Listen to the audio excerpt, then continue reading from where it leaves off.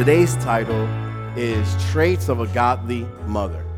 Traits of a Godly Mother. I want to start off with a quick story. There was these two brothers, and these two brothers were trying to figure out what to get their mom on Mother's Day. What are we going to get our mother on Mother's Day? Now, their father had just recently passed away, and this was the first Mother's Day that mom was going to be alone.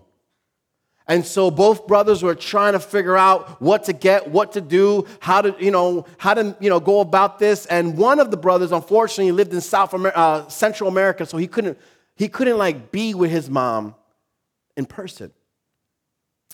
So he decides, I know the best present I can get my mom. Now, these two guys are always competing. How many siblings are always trying to compete for their parents' love? If you don't raise your hand, I know, look at that. Thank you for honesty right there. Honesty, amen. Because, we all want to be the favorite, right? So he buys his mom a parrot with beautiful colors, a parrot that could speak, a parrot that was nice and big, and it was very friendly, because parrots they're not always so friendly. For the bird people out there, I'm not a bird person, because I tried to they bite you, they pick you, right? But it was a beautiful bird. So he sends his mom this bird for companionship because she's by herself. Is that not the best present?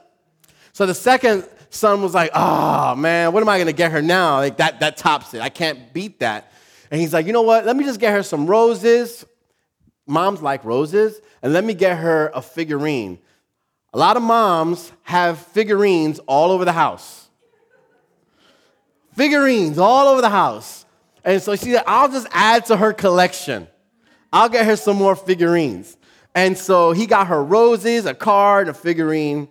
And his mom must have been like my mom, because he gave her like a gift certificate to Boscov's, right? That's my mom's favorite place. And he goes to visit his mom in person. And he says, Happy Mother's Day, Mom. And she's like, oh, thank you. Come in, have a seat. Let's have a snack. And he's like, all right. So he's spending time with his mom. And he says, hey, Mom, how do you like my gift to you? Trying to measure where he was in the gift giving. And she's like, oh, it's nice. Thank you. And he's like, well, how'd you like the gift that, my brother gave you? Oh, it was good. It was fine. And he's like, okay. So he's sitting there. And then he's like, I'm going to go to the bathroom. And he's looking around the house. He's trying to look for the bird. He's like looking around for the bird. He's like, Mom, you said you enjoyed the present? Yeah, it was good. And he's like, it was good. It was just good. I mean, where's the bird? She goes, oh, no, it was good, but it kind of tasted like chicken. Mom ate the parrot. Moms do so many funny things. And if you are a mom and you're like, no, not me, look at your child, and they'll be like, yes, you do. Yes, you do. You do some stuff, Mom. Mom ate the chicken. The parrot. Man. We learn a lot from moms. We learn a lot from moms.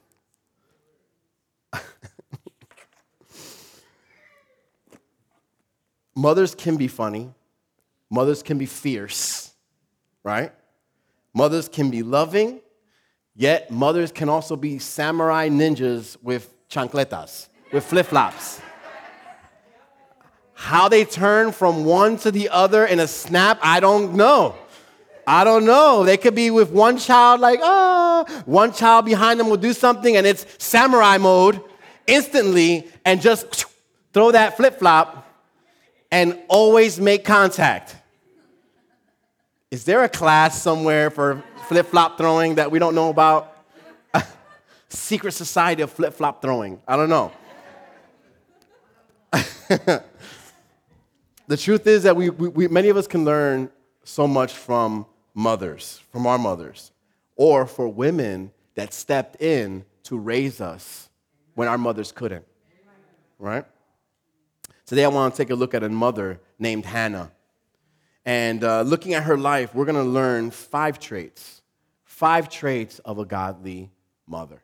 5 traits. Let's turn to 1 Samuel 1 to 8. 1 Samuel 1 to 8. Praise God.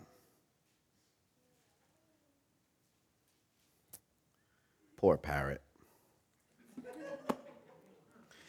If he could talk, shouldn't he say like, oh, don't eat me, don't eat me? I don't know. I'm not a chicken, right? He should have said something. Praise God. All right. 1 Samuel chapter 1, verses 1 to 8 say, now there was a certain man, a Ramathaim, Zophiim, of the mountains of Ephraim, and his name was Elkanah, the son of Jeroham, the son of Elihu, the son of Tohu, the son of Ziph, and Ephraimite. I should have skipped that. He had 2 wives. The name of one was Hannah, and the name of the other was Peninnah. Peninnah had children, but Hannah had no children. This man went up from his city yearly to worship and sacrifice the Lord of hosts in Shiloh. Also the 2 sons of Eli, Hophni and Phinehas, the priests of the Lord, were there. And whenever the time came for Elkanah to make an offering, he would give portions to Peninnah, his wife, and to all her sons and daughters. But to Hannah he would give a double portion, for he loved Hannah, although the Lord had closed her womb. And her rival provoked her severely to make her miserable, because the Lord had closed her womb. So it was year by year when she went up to the house of the Lord that she provoked her. Therefore she wept and did not eat. Here's Hannah, right? Suffering in this moment, but why is it that some people feel that the great heroes of the Bible that we read about, these main characters, right? We feel like they don't have problems. Or let's make it a little more common day. People look at church leaders or pastors or pastoral families and they say, oh, they're so perfect. They're so good. I wish you could. Don't wish that. We have our own problems. We have problems. We have issues. You know? Let me be the first to tell you that we got issues. Got issues. We all go through our stuff. We're all going to have our ups. We're all going to have our downs. Just because we look at someone and we feel that they're further in their walk with the God doesn't disqualify them from experiencing the trials and tribulations that come with life at all. Life isn't sunshine and flowers all day long. I mean, we wish it were. We wish it was like warmer today and sunnier today. It's Mother's Day. Come on, God, you couldn't make it nice and warm and sunny so we could have went out after church and had a dinner on a patio somewhere or outside dining on a nice day? We wish we could live a life of sunshine and flowers. Here we have a man named Elkanah, and he's got 2 wives, Hannah and Peninnah. And one has children, and Hannah does not. She doesn't have. In fact, the reason why he even married the second wife, Peninnah, we're just going to call her P today. Let's get through this. Peninnah is because of the fact that Hannah couldn't have kids. He only married Peninnah because Hannah couldn't even have children. So he's like, hey, I got to have kids. My tribe has to continue. My lineage has to, so I'm just going to have to pick up another wife, which back in those days, I guess, was customary. It was custom and it was okay. It's not okay these days, so don't try to get a second wife, anyone. It's not okay. But in these times, when a woman was not able to have a child, in these times, it was looked down upon. It was like, You can't even have a child? What's wrong with you? Do you know that this is so common? You know how many millions of women struggle with fertility every day? This is nothing to be ashamed about. It's nothing to look down upon. It's nothing to think, but in these days, because it wasn't understood, they just like, oh, her womb must be cursed. And they will look down upon her. And then because of this, it caused her to be spiritually disturbed, socially disgraced, because, when she would go places, oh, that's the girl that can't have no kids. That's the lady who, her husband had to go get another woman because she couldn't give him kids. That's the one that, because of all this, she was also like emotionally depressed. I mean, that will affect you. That truly affects you. We too can go through real life circumstances that you have no control over. Hannah had no control over her womb. And we go through life with experiencing some real life situations that you have no control over. And then when things are kind of bad, you fall into this depressed feeling. You feel socially disgraced at times. You feel, spiritually disturbed. Let me tell you what spiritually disturbed looks like, real simple. How could you, God? You must not be real. How could you, God? I give you my life and you can't even do this for me. I'm not going to go. I'm not going to serve. I'm not going to worship. I'm not going to be a part of what God wants to do because he's not being real in my life at this moment because look at what's happening to me. That's all products of spiritually disturbed people. Where, you understand the concept, you understand who God is, but you're disturbed and you're disturbed with God. And so it hinders your walk. It hinders your ability to receive him, receive guidance, to be led by him, to even the fellowship with other believers in the faith. You don't want to be around other Christians. Why would I want to be around other people in church when God's not even doing what he's supposed to be doing in my life? That's a common feeling. A common feeling. I'm not going to tell you to raise your hands, but inside, you know.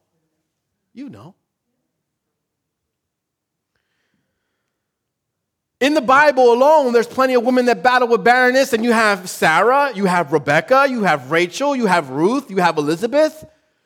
Why is it that the Bible makes a point to put a handful of women in there? Because it's not something that is not common. This is a common thing. This is something that was addressed in the scriptures because it happens today.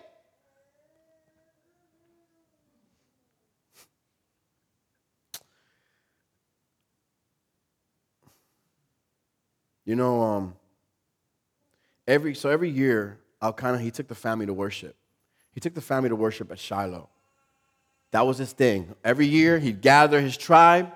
They would travel. They would go and worship as a family, right? Now, these two wives didn't get along. P teased her. He teased her. She teased her all the time. She teased her all the time, and even when he would give her a double portion, her husband, when it came, because it was part of the ceremony to break the food and to hand it out and to serve his family, and he would always serve his wife, Hannah, double, even though she didn't have the kids, even though she couldn't give him kids, but it showed how much he loved her. And even with double portions, she could not eat. She couldn't eat because she was made fun of, because she was teased, because, she would just sit there and cry and cry.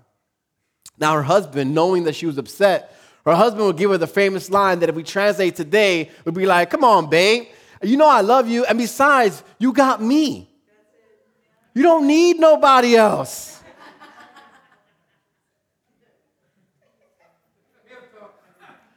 I'm guilty, personally.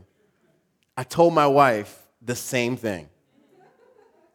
When we struggled, I told her, "Babe, don't worry about it. You got me. You don't need nothing else." I said, we could travel the world. We don't need no babysitters. Kevin's grown already. You're about to leave the house soon. Like, I was like, it's like, we're good. We're good. You don't need nobody else. And she would look at me like, you're good and all, but I still want this baby.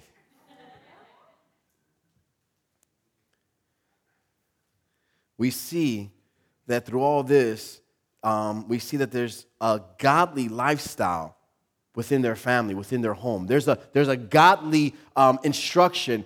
The man of this house is being the high priest of his home. He's taking his family. He's ensuring that his family is worshiping. He has them together. He's providing, he's providing for them, right? He's instructing them. So in this household, you see that this is a godly household, with the exception of the two wives in modern day. But at this time, this is a godly household. And we see that even though this is a godly household, it still doesn't exempt them from persecution or the trials and tribulations that we go through. We have to understand that. Because I'm telling you, when we think that just when we have it all together and we still go through issues, it's not at that moment to doubt who God is. It's not to doubt who God is in the moments of your faithfulness when you experience the hardships. It's not to doubt who he is, but to then be reassured of how great he is. Because through those hardships and your faith, you say, you know what? Man, God, this is a big one. I can't wait to see you handle this one. Wow. I know you've done this and you've done this, but this is pretty intense. But you know what? I can't wait to see you handle this. That's the perspective. Can you see the difference in your thinking? Because it's easy to be like, oh my God, this is huge. How am I ever going to get past this? How are we ever going to move forward in our lives?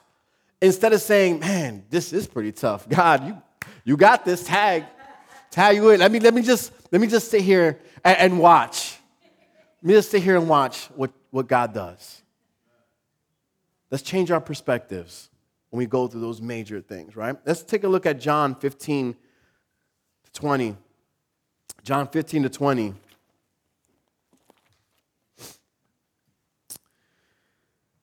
It says, the world would love you as one of its own if you belong to it, but you are no longer part of the world.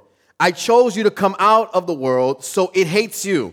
Do you remember what I told you? A slave is not greater than the master. Since they persecuted me, naturally they will persecute you.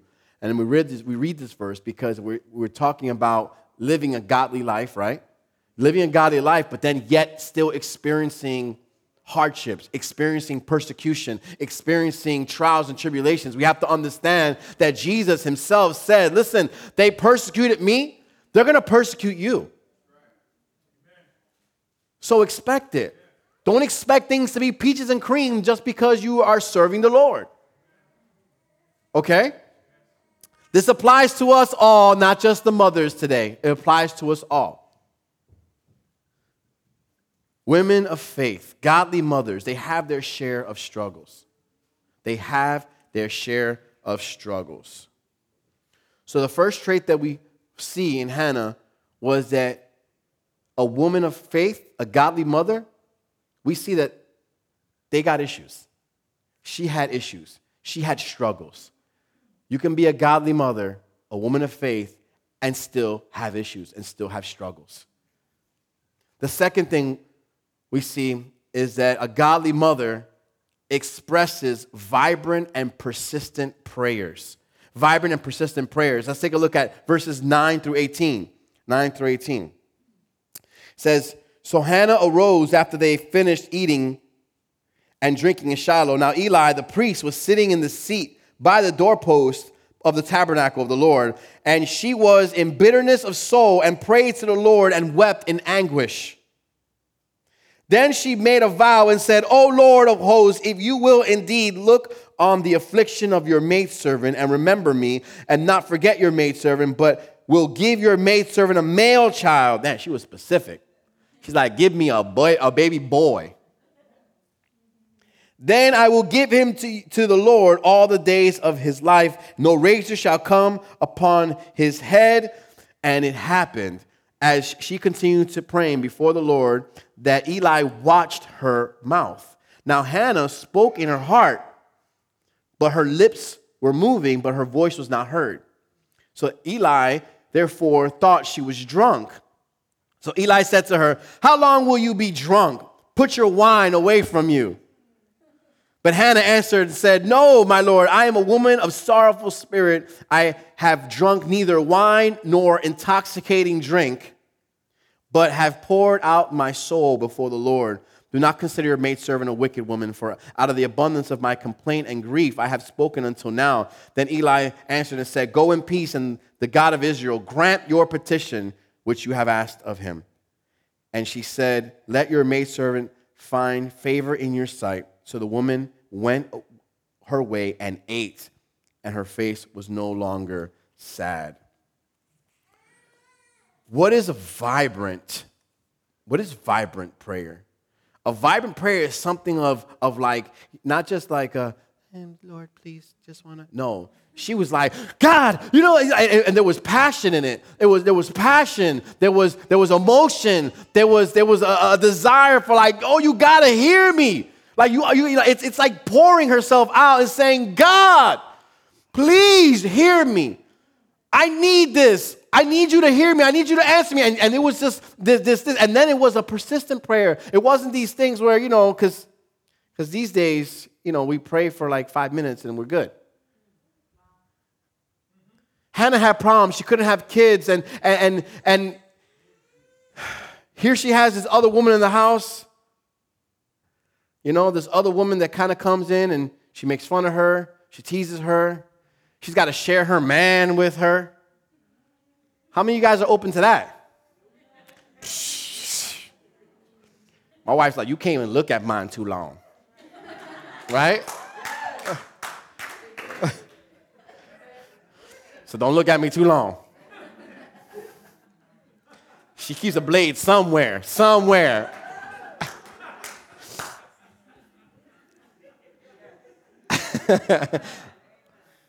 That's why I love her, though. That's why I love her. She's a gangster. So,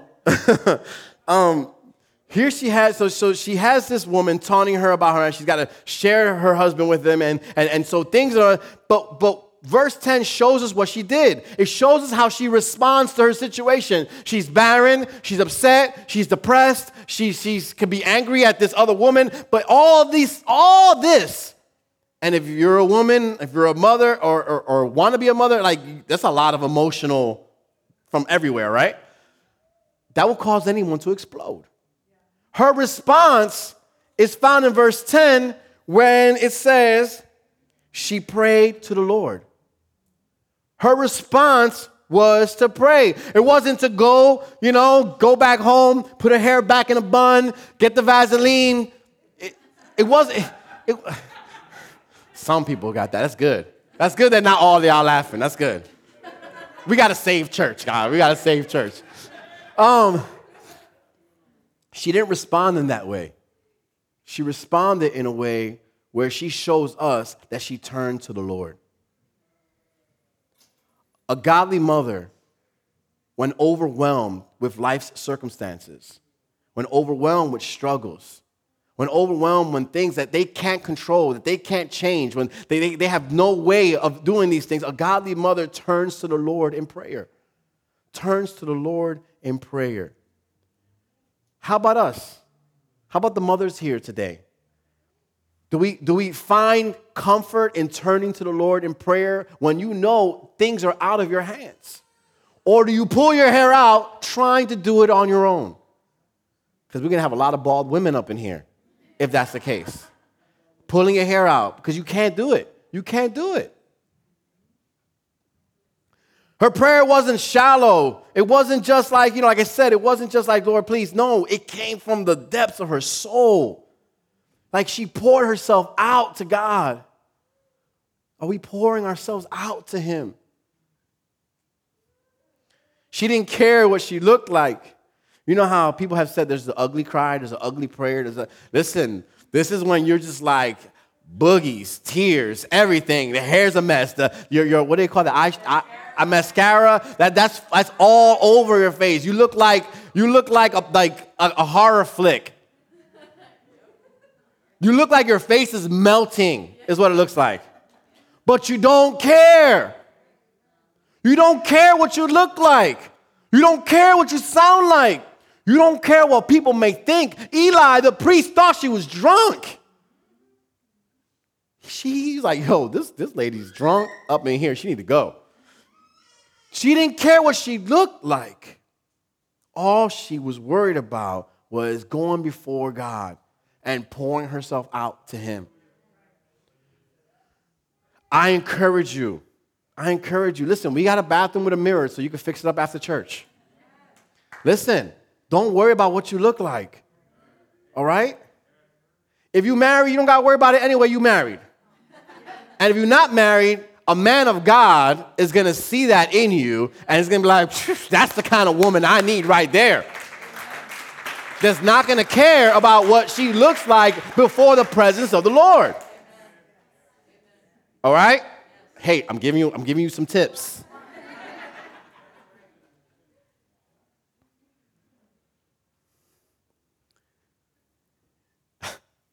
Great anguish.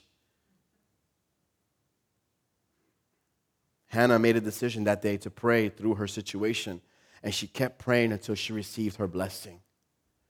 When Eli says, "May you receive," when he speaks to her in verse in 17, he says, "Go in peace, and the God of Israel grant your petition which you have asked of him." And it's a blessing. It's a blessing. She didn't stop until she received her blessing, and then she was able to get up, stop crying, and eat. And eat. You know, she prayed until she received her blessing, and some of us, because we live in such a fast, technical world, right? We have access to everything so fast. So fast. Fast food that if you don't get your food within 10 minutes, y'all think it's like a lifetime. Because we're used to getting it within 4 minutes. So God forbid you have to wait 10 minutes for food, right? We got fast food. We have the internet where instant information. You need to know something, you look it up. Boom, boom, boom. Like before, if you want to know what the weather was going to be, what did we do? Or watch the news. So you better get up and make sure you catch it early in the morning so you knew what the rest of the day was going to be like. Or you open the window and you do one of these like, well, it looks like it's going to be about now. What's it going to be like? 60 degrees. Instantly. We live in an instant world. And what happens is that instant feeling transfers over to our prayers because now when we pray, we want instant response. I mean, we get everything instant, so why shouldn't our prayers be instant? Why shouldn't God answer our prayers in the same speed that we're used to here on this earth? I mean, come on. I mean, God could do it. He could answer in 3 seconds. He needs to do that. He needs to get with the program. This is 2021. In the meanwhile, God looks down and he's like, you must not know. You must not know me. Read your Bible. Read your Bible. And what happens is it transfers over to our prayer life, and we go before God with prayer petitions, and we pray, and if we don't receive it within our time frame, it frustrates us, it depresses us, it angers us, it makes us, some of us, rebel in our walk with God because it wasn't on our time. Give me a child. We don't see it right away. Oh, it's not God's will. Wow. You know that fast? After praying for 10 minutes and not feeling like God answered your prayer, you already know it's not God's will? Listen, I am very, very, I'm not open with the term, this is God's will, so loosely. I want you guys to understand this. I don't use that statement loosely. This is God's will. It's his will. It's his. I don't use it loosely because many times we don't know his will for many years. We don't know his will for many years, so we can't be running around saying it must not be his will. Oh, it must be, or it is his will. It is. If you don't listen, you need to pray. If she would, this obviously was not the first time Hannah prayed. It says that, if we know he had to go marry somebody else to have kids, this has been a while, and she must have gone before God in prayer. Her husband was a godly man, and so what happens is, this is something where you see that the whole context of it was not an overnight thing. Imagine she would have just gave up with the first, it's not God's will for me to have a child. Go ahead, get yourself 3 or 4 more wives. I don't know.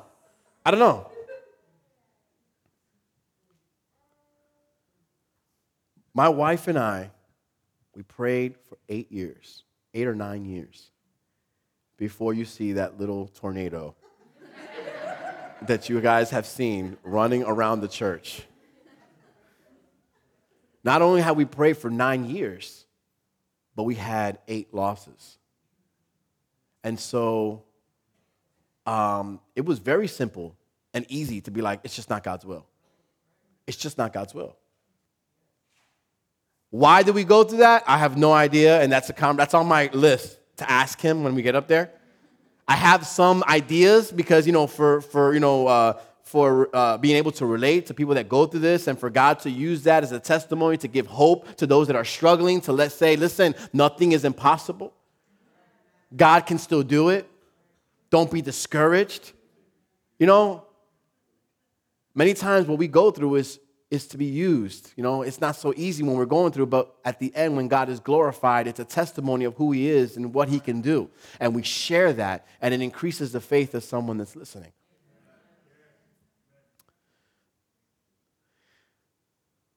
God will reveal in his time. A godly woman is faithful and is persistent, is vibrant with her prayers. A godly woman experiences God's provision. She experiences God's provision. So I want to take a look at 1 Samuel 19 to 20. 19 to 20, it says, Then they rose early in the morning and worshiped before the Lord, and returned and came to their house at Ramah. And Elkanah knew Hannah, his wife, and the Lord remembered her. So it came to pass in the process of time that Hannah conceived and bore a son, and called his name Samuel, saying, Because I have asked for him from the Lord. Now, this text is very politically correct, the way that this version says it. Some versions straight up like he went back after being at church and they slept together. All right? 'Cause that's what it means, if you guys didn't know what it meant. That they knew each other means, they knew each other. They got to know each other real good, right? And so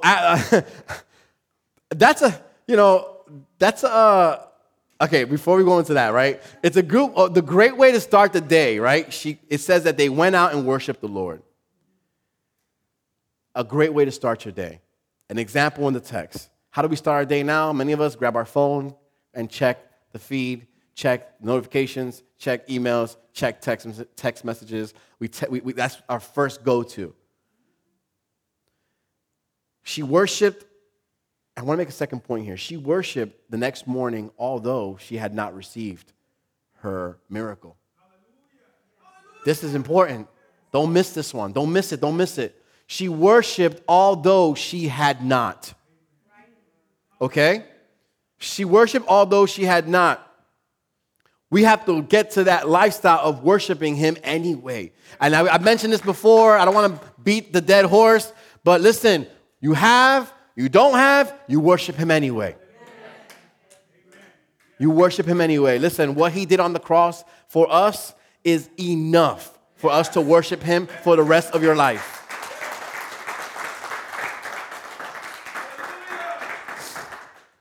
So going back to getting to know each other, that church service must have been so on fire, so passionate, so encouraging and motivating. They left church ready to practice making kids. And Because Hannah trusted and believed that the Lord would hear her, he answered her prayers. Because she wasn't worried about impressing other people, he answered her prayers. Because she was persistent, he answered her prayers. You know, sometimes we don't get what we're asking for. So it's not always going to look like the story of Hannah, where she prayed and she got. It's not always going to look like that, you know? But when we pray for an answer, God will always answer. That's the thing. He will always answer. He will always do that. You will receive God's provision through your prayers. You will. That may not always look like what you're asking, but you have to remember that His ways are not our ways and that His thoughts are not our thoughts. And you have to understand that He just knows what's better. You know, when your child asks you for to play with a knife or like another toy, you know, you give them the toy and you take away the knife, they don't understand. They really wanted that. But you know that that can hurt them. You know that they can seriously hurt themselves or somebody else. And so as the parent, you, because you love them, because you know better, because you already know what that can do, you keep them from going through that. And God, being the loving Abba Father that He is, He already knows. And so He keeps us from so much by sometimes giving us different things than what we've asked for. And so when things come answered differently than what we expected, it's changing your perspective. It's a moment to celebrate. Because like, oh, thank you, God, for this, because obviously that was not going to be good for me. Thank you, God, because obviously this was not going to help me, or I don't know what could have happened. You know, you missed the bus, but you have to catch the next one. Praise the Lord. Maybe it was something that I shouldn't have been on that bus. There were a handful of people the day of 9/11 that have testimonies to this day of missing the bus, of getting stuck, but this and that, blah, blah, blah. There's so many testimonies of all the bad things that happened on their way to work that caused them not to get to work, but yet now they're alive. Do you see? Because at that moment, you kick the car, oh, flat tire, why?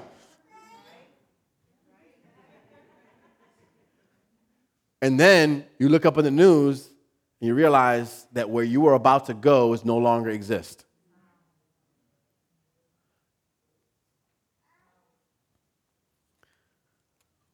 Women, a godly woman will experience God's provision. You will experience His provision. It just may not look like what you expect. A godly woman, 4, keeps her promises. A godly woman will keep her promises. Okay? Let's turn to 1 Samuel 21-28. Keep on going down. 21-28. Now the man Elkanah and his house went up to offer to the Lord the yearly sacrifice and his vow. But Hannah did not go up, for she said to her husband, not until the child is weaned, then I will take him, that he may appear before the Lord, remain there forever. So Elkanah, her husband, said to her, do what seems best to you. Wait until you have weaned him. Only let the Lord establish His word. Then the woman stayed and nursed her son until she had weaned him. Now, when she had weaned him, she took him up with her with 3 bulls, 1 ephah of flour, and a skin of wine, and brought him to the house of the Lord in Shiloh. And the child was young. Then they slaughtered a bull and brought the child to Eli. And she said, "O my Lord, as your soul lives, my Lord, I am the woman who stood by you here praying to the Lord. For this child I prayed, and the Lord has granted me my petition which I asked of him. Therefore I have lent him to the Lord. As long as he lives, he shall be lent to the Lord." So they worship the Lord there. My wife reminded me when I was reading this last night. She reminded me, she was like, yo, that happened to us. And there was a time when in one of the 8 miscarriages, we were at the hospital, and the doctor that attended to us, he looked at her. He's like, "Well, Mrs. Diaz, you're just never going to have kids." I mean, like, just like that. Like, if it was like, "Oh, it's sunny outside." That's how he said it. It was just like, "Oh, Mrs. Diaz, you're just never going to have kids." And then fast forward into the future, when she was having Abigail, there was the same doctor. And my wife made a point to be like, excuse me. You remember me? If you don't remember me, I was in the ER one time and you told me that I was never going to have kids. She's like, "Look at this."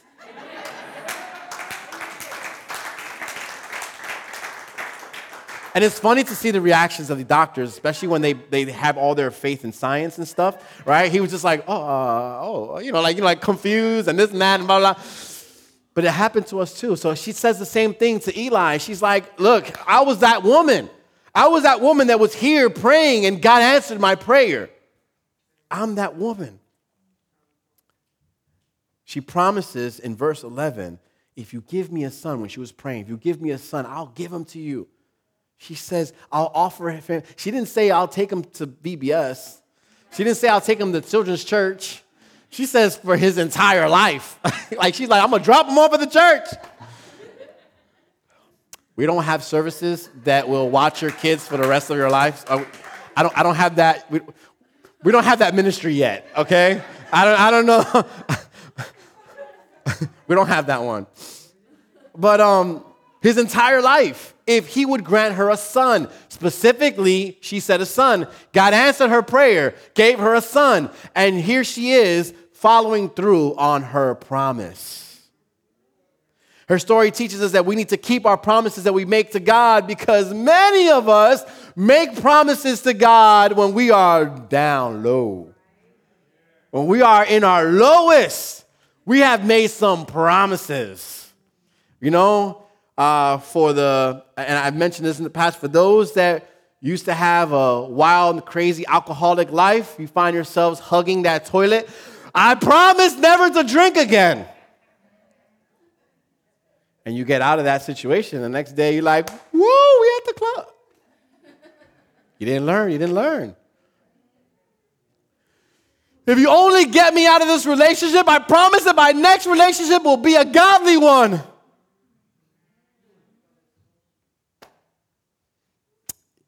You know, I don't. I'm just saying. We promise things to God when we find ourselves on rock bottom. Right? "God, keep my marriage together, please. If you do this, we'll serve you together. We'll come to church. Keep my family whole. You know, if you do this, I'll invest in being that high priest of my home." Mothers are like, "God, please, if you take my child off the street, if you help me this," we make promises to God. And we see God answer these promises, and somehow we kind of forget the promise that we made. We see God answering prayers, but we forget the promises that we made. Right? We forget about the same God that is the reason why we're out of the situation. He took us out of it, but then we forget to address him about it. We forget to respond with the promise that we've made to him. You know, she gives us this wonderful example as a parent, as handing him over to the Lord, entrusting him to the Lord. Parents, do we do this? Do we entrust our children? Do we hand our children back to God? A little later, we're gonna present a beautiful baby girl, Melina Lynn Rodriguez. Because those parents made a decision to respond in the way that Hannah did and to offer their child back to the Lord and dedicate this child to God. Hannah kept her promise. Hannah kept her promise. The fifth trait that we see, the fifth and last trait that we see is that a godly woman explodes with praise. explodes with praise. Come on, you got to be loose with it. How many moms are loose with their praise? Not yet? Oh, there's one over there. All right, amen. Amen. Anyone else? Come on. All right. Let me give you an opportunity. All the godly mothers, when I count to 3, explode with praise. 1, 2, 3. All right. All right. Okay, good. First Samuel chapter 2, verse 1 to 8, or maybe I'll stop before. Maybe I'll just read the first 3 verses. It says, Hannah prayed and said, my heart rejoices in the Lord. My horn is exalted in the Lord. I smile at my enemies because I rejoice in your salvation. No one is holy like the Lord, for there is no one besides you, nor there is any rock like our God. Talk no more so very proudly. Let no arrogance come from your mouth, for the Lord is God of knowledge, and by him actions are weighed. She continues and continues, and if you're not really aware of what's going on in this passage, she is praising God. She is praising God. Now, Hannah has just dropped off her little toddler to church forever. Some of the mothers here today, if you had to drop your toddler off at church forever, would have a heart attack at the steps of the church, right? You would go through sadness, heartbroken, depression as you were walking away from the church. You leave your child and you walk away, and you're going to be going through all sorts of feelings, right? All sorts of feelings. But Hannah does something different. Oh, this woman, she does something different. She drops her kid off as she promised, keeping her promise, and as she walks away from that situation, she begins to praise God, to worship him, to exalt him, to say there's nobody like you. This is what she's doing right now, and just going through it and worshiping and praising. Now, every parent here is guilty to a certain level of worshiping and praising their kids, especially in front of some other parents. Like, my daughter can, my son can. My daughter picks up snakes. My daughter chases her mom with snakes all over. That's true story. My daughter picks up snakes, and she will chase my wife because my wife is horrified. And then she's like, Mommy, why are you scared? Why are you scared? It's just a little snake. But parents, we love to brag about the things our children do, the accomplishments of our children, right? And when Hannah has an opportunity to praise, she doesn't brag about her son at all. Like, she's not saying, oh, thank you for my son. He's so intelligent. He's so smart. Thank you, God, that you gave me such a loving boy. Thank you, God, that that he's going to be serving you forever. Like the prayer had nothing to do with her son. It had nothing to do with her son. The prayer had nothing to do with the gift, yet it praised and it exalted the giver of the gift. So what we're learning from Hannah at this moment is that many of us have to take our eyes off the gifts that God gives us and praise him and worship him because he's the giver of gifts. Not to praise the gift.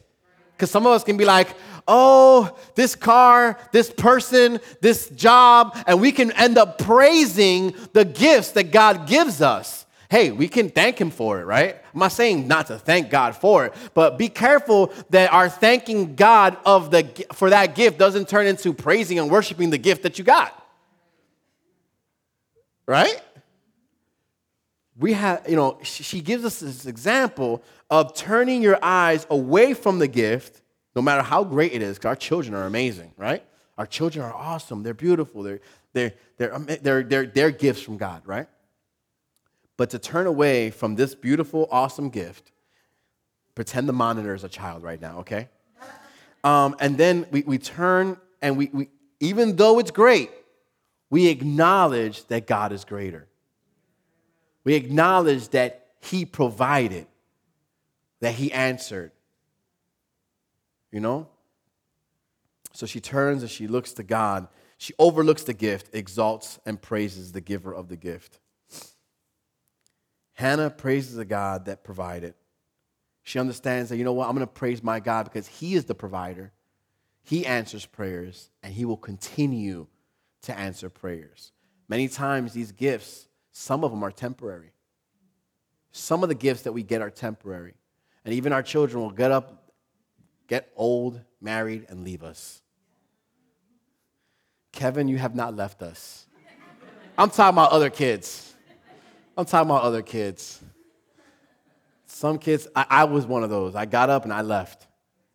I left the state. I went far. I left my parents. And so what happens is, gifts can be temporary. Material things will come and go. People will be in and out of your life. But God is a constant. He will never leave nor forsake, and he will continue to answer and hear each and every prayer. So, in closing, I want to remind you through Hannah's experience, through Hannah's example, she teaches our mothers how to be godly mothers. A lot of the stuff we talked about today, I know it's Mother's Day. We want our mothers to get it, but men, guess what? A lot of it applies to us as well. We could just turn around and just say a godly man does, and it'd be the same thing. We learn that a godly mother experiences real problems. So you can't condemn yourself when you're serving the Lord, trying to raise your children, trying to keep your household together, and then it seems like things are going on that you have no control over. It's not a time to condemn yourself or to down yourself or to feel like you're no longer a godly woman because you're going through that. Godly women go through stuff. They got their problems too. We see that godly women, godly mothers, they're vibrant in their prayers. They're persistent in their prayers. She turned to prayer instead of trying to do things on her own strength. Moms, there's nothing more powerful, and even I gotta take this away from the men. Like I gotta give them this. There's nothing more powerful than a praying mom. And I just say that because I grew up seeing my mom praying all the time. Like I would get up and think that I got up before she did, and she was already up praying. And I was on my way to bed, and I would peek in, and she was about to go to bed praying. And her response to everything that would go wrong, that would sometimes frustrate me, was, let's pray. Let's pray. We got to do something about this, Mom. You need to go up to that school right now. No. Prayer. I have to say, I know my father prayed for me. I know he did, and I'm not to take that away from him, but I believe, and I look back at my life at the moments where I almost lost my life, at the moments where I was almost assigned to be deployed in certain dangerous areas, in the times when in the street things came really close to bad, very bad. And I look back and I'm like, man, I am definitely not that favored. There must be somebody else that has been praying. My mom prayed. She prayed, and I believe that a lot of her prayers are the reason why I am here standing today.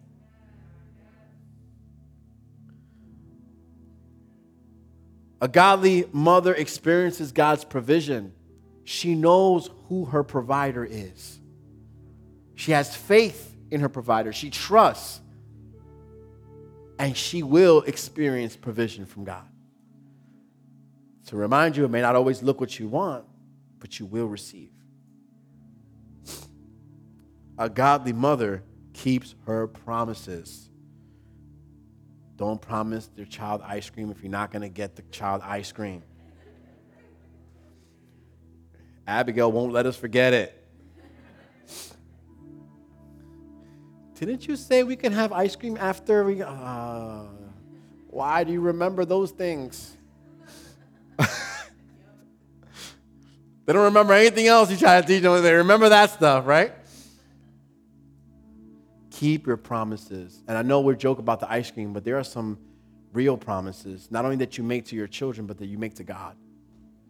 Keep your promises to the Lord.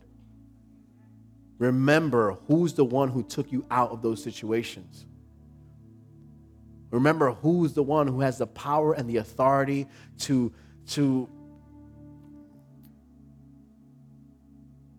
set you free from all the things that you have felt bound from. And lastly, a godly mother will explode with praise. Listen, don't ever stop praising God. You know, some of our mothers are praying. Listen, my mom, I know there was a time when she was praying for me, and she knew that I wasn't living right. She knew that I wasn't following the Lord. I mean, you know, I tried to play it off, at least when I was in front of them, right? But they know. And she never stopped worshiping and praising the Lord. Because she prayed, and then she would worship and praise because she knew that God would hear her answer, and that one day he would hear her pray, and then one day he would answer. You may not see it right now, the petitions that you're asking for, but praise him anyway. Mother's Day. Mothers, it's your mission to give your children to the Lord, to lift them up in prayer, no matter what age they are. You could be grown, and mommy's still praying for you. Kevin, mommy still prays for you. Kevin's like, why? You keep calling my name. Because you're our son, that's why.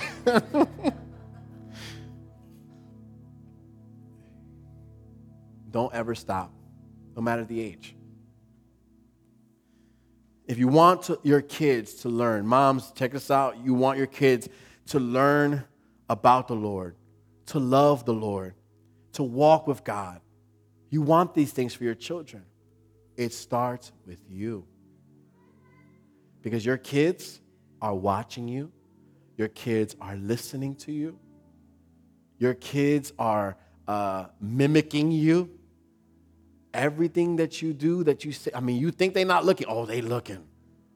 You think they don't hear, and they hear. They could be in the next room. They come in, I heard that. Their hearing works when you don't want them to listen.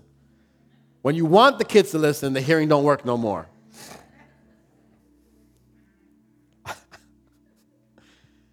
Moms, it starts with you. And so I just want to pray corporately over you all.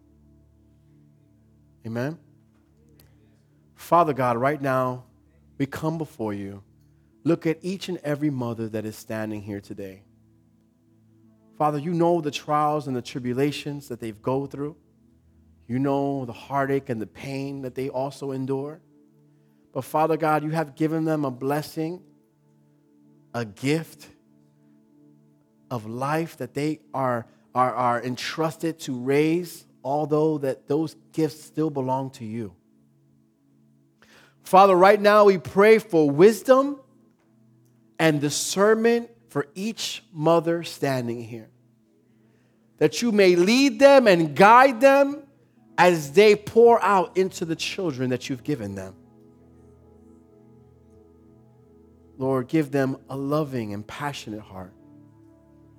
That in moments that they may, even in times that they are going through their own personal things, that they can still function to love their children. That nothing will hold them back from embracing your child, your sons and your daughters. In Jesus' name.